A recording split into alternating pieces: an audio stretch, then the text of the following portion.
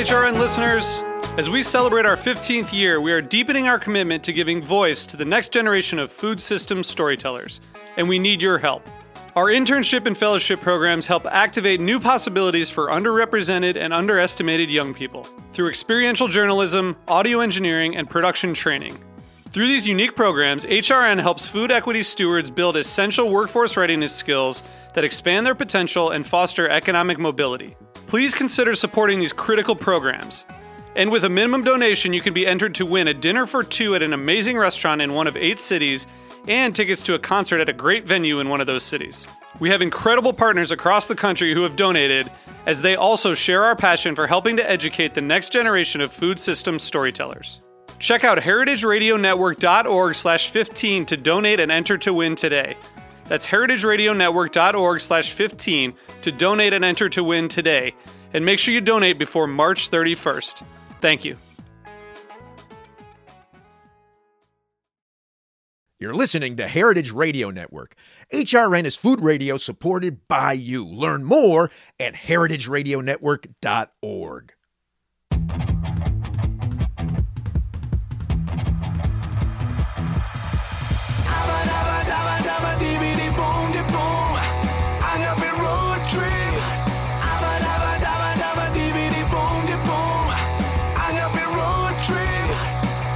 I'm Lou Bang. I'm Choppity One. And this is Agave Road Trip, the critically acclaimed award-winning podcast that helps Gringex bartenders better understand agave spirits in rural Mexico. And today we're talking about the market. So if you are a rich entity around the world that may have a significant following of any kind, you shall invest in tequila and mezcal. This might get you canceled. It is the hottest thing in the market since Bitcoin. No. The RTDs are definitely growing faster. Oh, right. And if it happens to be a tequila RTD, oof. Yeah, right. So anyways, we had access, you had access, you shared that with me, to the Discus report. Can you explain what the hell is that? Yeah, sure. So the Distilled Spirits Council of the United States, I hadn't been aware of them, which is funny because I started one of the first specialty distilleries in the U.S., but I hadn't been aware of them until last year when they released a report that got all of the mezcal and tequila geeks up in arms and excited. What? Okay. Right? You remember this? Yeah. We did an episode about that, and they got it. Everybody got very excited because it seemed like tequila and mezcal were growing at an adventurous pace. Oh, and they absolutely were. But the news, the stories that I kept reading were headlines like tequila outsells whiskey. And things it did. Like that. No, it didn't. American whiskey. So bourbon, and it's such a, rye, all of those kids. Yeah, but not the blends. Those are added to the Canadians. It's such a weird misnomer to me. If you look at the total sales of tequila and mezcal, and why they don't just call it agave spirits, I don't know, but it drives me nuts. But if you look at those numbers, in the latest report, or even in the report that everybody was quoting, it shows that they still aren't even half of whiskey as a category. And that's the category, is whiskey. Okay. So whiskey clocks in this in 2022. It clocked in at 77.9 million liters versus tequila and mezcal at 29.9 million. That can't be possible. No, it is possible. No, because this is literally the numbers from 2022 from Discus in the USA. Wait. These are USA numbers, Java. So literally, tequila and mezcal is 38.4% of whiskey. That's volume. If you want to talk revenue, whiskey came in at $12.6 billion and the agave spirits at about $6 billion, so around half. I'm so sorry, but I need to, because, tequila made 600 something million liters in 2022. Okay. And America is the biggest consumer. Okay. And to think that it's only that volume that was consumed in the U.S., I find it shocking. Well, this is what Discus tells us. Maybe they're not counting the stuff that I bring back in my luggage. Yeah, I don't see this. Okay, pause. And now, around your corner and up your street comes Larry Beckett, the poet laureate of Agave Road Trip, with an excerpt from a poem he wrote himself, Old California. Oh, to cross the plaza, cradle in the boat, rocked by that green arm, restless water, the harbor, no longer the port of entry to the old custom house. On its faded roof, gulls, and on the balcony, leaning in a white shift and looking down into his upward eyes, a girl. For this, the hours are counted, burning in the sanctuary bells. Night slips off her mantilla, daylight. Stars roll away to rise in back. For this, a wave unknown to her before, him following, steals across bewildering waters to break into music, foam, fall, shoot white scripture over the flat sand of the after so long, the longed for shore of the country of one angel, like nobody to adore. For this, their eyes encounter and the dove flies, the summer. He dreams his hands the rain, her waist the dirt, the heaven of seed, oh, love's alluvials, and the green answer. That was Poet Laureate Larry Beckett. For more of Larry's work, visit LarryBeckett.com. And now, back to your regularly scheduled bickering. Okay, so you're right. I misquoted the number by a factor of 9. So multiply, but it's 9 on both sides. So the fact is still the same. So it's 77.9 million 9-liter cases for whiskey in 2022 and 29.9 9-liter cases for tequila and mezcal the same year. So it's still 38.4% of whiskey. Yeah, you were giving me a heart attack, Lou. It's like, what the hell? Like, you guys need to start stepping up your game. But the revenue is spot on. $12.6 billion for whiskey, $6 billion for agave. So it's literally, it's half. It's half.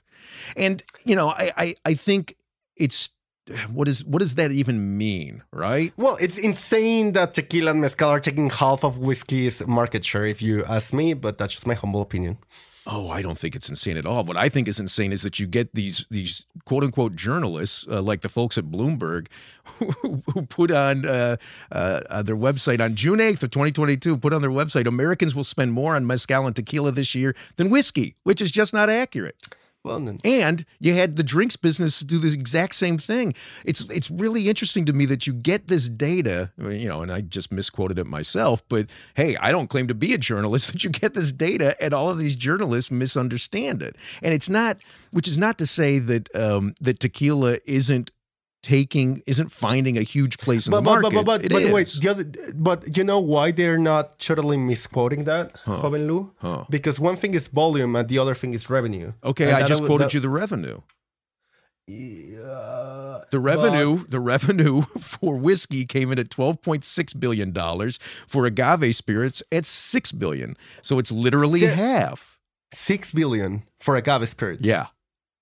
Versus 12.6. 12. I understood too. Okay. Yeah. Well, it's because the other thing is also, you're looking at the one thing, I'm looking at the other report that they sent. There's the one with the nice, pretty graphics and colors. Which is weird to me too, because I get when you look at that graphic, it can be very misleading if you don't look at the base numbers. Because it basically says that people are spending twice in tequila and mezcal than American whiskey. Whiskey. Yeah, that's what these nice graphs with colors tell you. Right, but this is the whole problem is if they had said Americans will spend more on mezcal and tequila this year than American whiskey, okay, that's fair. That's fair. But that I don't think is a relevant comparison. The real question is somebody's walking into a bar, what are they ordering? right? And then what's the impact of that on the market? And then what's the sustainability of that in the market?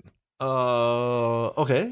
Can you elaborate on that? Yeah, sure. So, to me, I think the interesting part of this is if you look at behaviors of consumers in the USA over the last couple of years, they've definitely been drinking more Mexican spirits.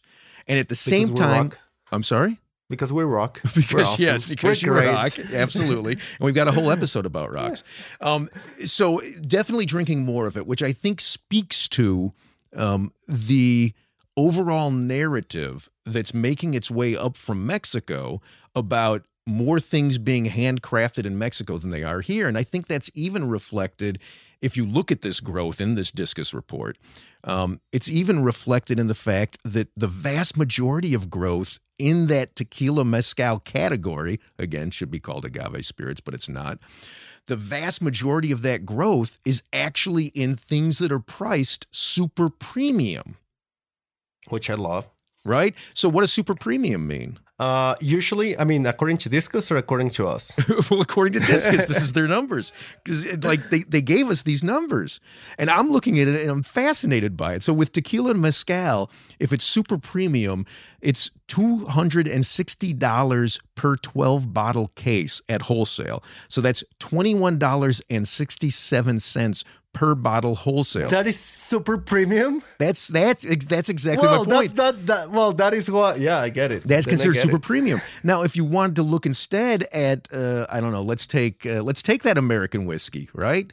So American whiskey, $215 qualifies as super premium, $17.92. Scotch, $300 is super premium, $25 a bottle. Like there's all of this weirdness that makes it really hard to look at one category to the next. But I'm sorry, to get back to the actual salient point, almost everything grew most in things that are priced premium or ultra premium or super premium. There's like 3 weird premium categories. Value tended to drop. And what it says to me, and look, this is a lot, like strap yourself in. There's a lot of speculation here. But what it says to me is this narrative is coming up from Mexico about so much stuff being handcrafted and done in this traditional way that we don't see here very often, if at all. I mean, you have handmade milkshakes and hand washed. Those are your handmade stuff in the U.S. But we're not going to be touching that cow with our hands. God, no. We could catch something. Right? So that narrative is making its way up. But then if you look at that price for super premium at $21.67 a bottle, well, that's not handmade. And if you look at actual individual brands, the stuff that tends to be priced the most, I mean, my head again goes back to, and we've had this conversation, back to like Casa Dragones, which is made using a diffuser. And I'm not saying that makes it bad, but it's definitely not handmade. But I think people are paying more because they're thinking that they're getting something that is touched by a human being. Well, Lou, and there's also degrees to that. I don't know if you've ever gotten into a YouTube rabbit hole of just like the answer is no, unless it's Marvel superheroes. But keep going. Correct, but I used to get into like rabbit holes of just looking at distilleries around the world. Like the Glenfiddich, the Buchanan's, the Absolute Vodka distillery, and just like getting tours inside there. Like people taking pictures and stuff, and even your Signum, even if what we call, I mean, even some of the biggest tequila manufacturers, they are significantly more attached to the idea of artisanal than 95% of many of these spaces. There's people that go to the field and cut the agave. Maybe because there's no giant machine to do it. Exactly. Maybe just because there's no way to justify a machine to do that. But in the end, bottom line is there is a human going to the field with a sharp object and harvesting that by hand. Like fair. In the end, so it's what you're saying is it's not entirely a false narrative. No, I don't believe at all. No, I don't believe for a moment. I mean, even like I I am extremely impressed by some of the processes that places like even Patron have implemented in their production, and they are not compared to many other premium spirits in the planet, they are far more artisanal, for sure. Okay. Well, fair enough, but I want, you know what I want super premium? I want to see David Suro's spirit. I want to see Cascaween labeled super premium. That's what I want to see selling, because I think, and we've had this conversation so many times, but I think we need to move more back towards that than we need to move towards how do you fulfill this. And to put a weird dichotomy in all of this, canned cocktails are being consumed more frequently than tequila and mezcal. Well, yeah, and that it's, I think, a lot of it in terms of volume. You can drink a 12 pack of canned cocktails in one sitting. You're not going to drink a bottle of mezcal. I mean, it's the same thing with soju. It's the most consumed spirit in the planet, as because you can drink a liter of soju in one sitting, and you're not going to drink a liter of tequila or mezcal in one sitting. Whoa. Hang on a second. This is news to me. I mean, this diverts from where I wanted to go, but now I'm fascinated. What's the ABV of soju? It's in the 20s. It's in the sharp 20s. So it's not distilled? It's more like It is distilled. Huh. Okay. That's fascinating to me. Okay. Anyway, so, more people are drinking canned cocktails, and it's really hard to find what I would consider premium canned cocktails that match that narrative. With these prices, how much is a canned cocktail in the U.S., man? Wait a minute. Hang on. I think I even have the... No, I didn't. No, I don't have the price of what they consider super premium for cocktail. Oh, no, because they didn't have a price. It was just if there was a brand name attached to it, like Jim Beam, it was considered super premium. Okay, so I think cocktail like RTDs are super expensive for what you get in the US, honestly. I remember seeing prices like in the $5-6 range. Right, but you compare that to what you're spending for a cocktail made in a bar. Well, yes, but again, like you can sit down during a dinner and drink 10 of those. Oh, no. And well, you can't, but there's a significant number of people out there that can do that, and that's why the consumption is insane of those things. Sure, but my point is just simply where you see people spending money. You see one segment of the market spending a lot of money on super premium priced spirits in all categories, including vodka. I think vodka maybe didn't grow as much in that category, but in all categories, compressed itself. Yeah. But you see them doing that on the one hand, which suggests I want something that's really beautifully crafted, handmade, and then you see a segment of the market that's going for, just give me something I can crack open and drink. Yeah, but and I think that, and I agree with you. I think we all are hungry for stuff that we can love. You make so much fun of me because I spend money that seems ridiculous on my pants, but I want to wear something that you literally called me fancy pants. Yeah, well, you earned that though. Yeah, but like I wear, every time I wear them, I am conscious that I'm wearing something that it's the most. I'm wearing the life of, like, the dedication that a lifetime can take to do something. That I am wearing something that it's the best expertise that humans can offer to me right now. And I think we all are very hungry of these things that are quality, dedication, mirrors of the heritage of places. They're just beautiful stuff. And it's, for me, this is extremely hopeful, Lou, because I know it's not where we want it to be, but the trend is looking hopeful. Well, I think, a tiny bit.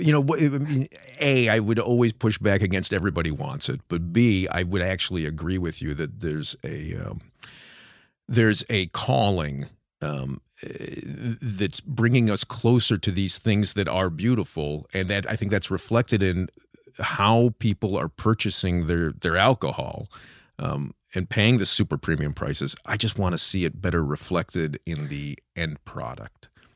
I want everybody to have your fancy pants, is what I'm saying, Chava. Yes, and on top of that, we want... I hope they really are fancy.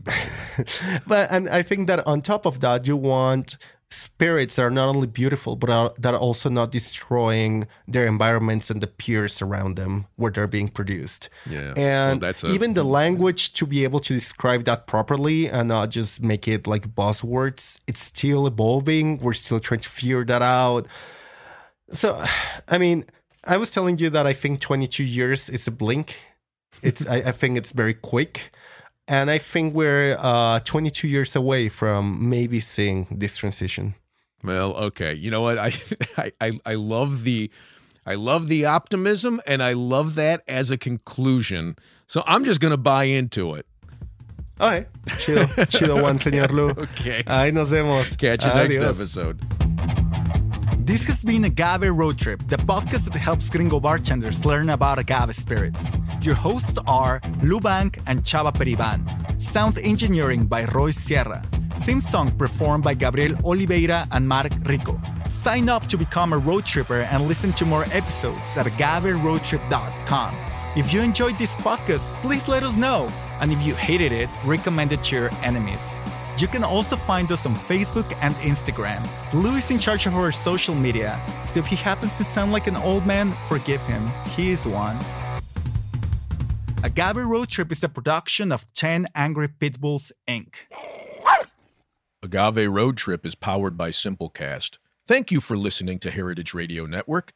Heritage Radio Network is food radio supported by you. For our freshest content, subscribe to our newsletter. To subscribe to the Heritage Radio Network newsletter, enter your email at the bottom of our website, heritageradionetwork.org. Connect with Heritage Radio Network on Instagram and Twitter at @heritage_radio. You can also find Heritage Radio Network at facebook.com/Heritage Radio Network. Heritage Radio Network is a nonprofit organization driving conversations to make the world a better, fairer, more delicious place. Heritage Radio Network couldn't do that without support from listeners like you. Become a part of the food world's most innovative community today. Subscribe to the shows you like, tell your friends, and please join the Heritage Radio Network family by becoming a member. To become a member of the Heritage Radio Network, click on the beating heart at the top right of our homepage. Heritage Radio Network can become addictive. Programming you hear on Heritage Radio Network can drive you to eat, drink, and listen to more programming on Heritage Radio Network. If it drives you to drink, please do not drink and drive. Drink responsibly, eat responsibly too, and listen to Heritage Radio Network responsibly. To listen to Heritage Radio Network responsibly, wear protective earbuds. While wearing protective earbuds, do not drive or walk. Sit in a comfortable chair. If that comfortable chair has a hard seat, please remember to get up and stretch every 30 minutes. If you get up and stretch every 30 minutes, do not stretch beyond your abilities. Stay within your defined stretching capacity and consult a doctor who specializes in stretching. If you do not have a doctor, listen to all the shows on the Heritage Radio Network. There has to be at least one doctor among the Heritage Radio Network podcast hosts. Thanks for listening.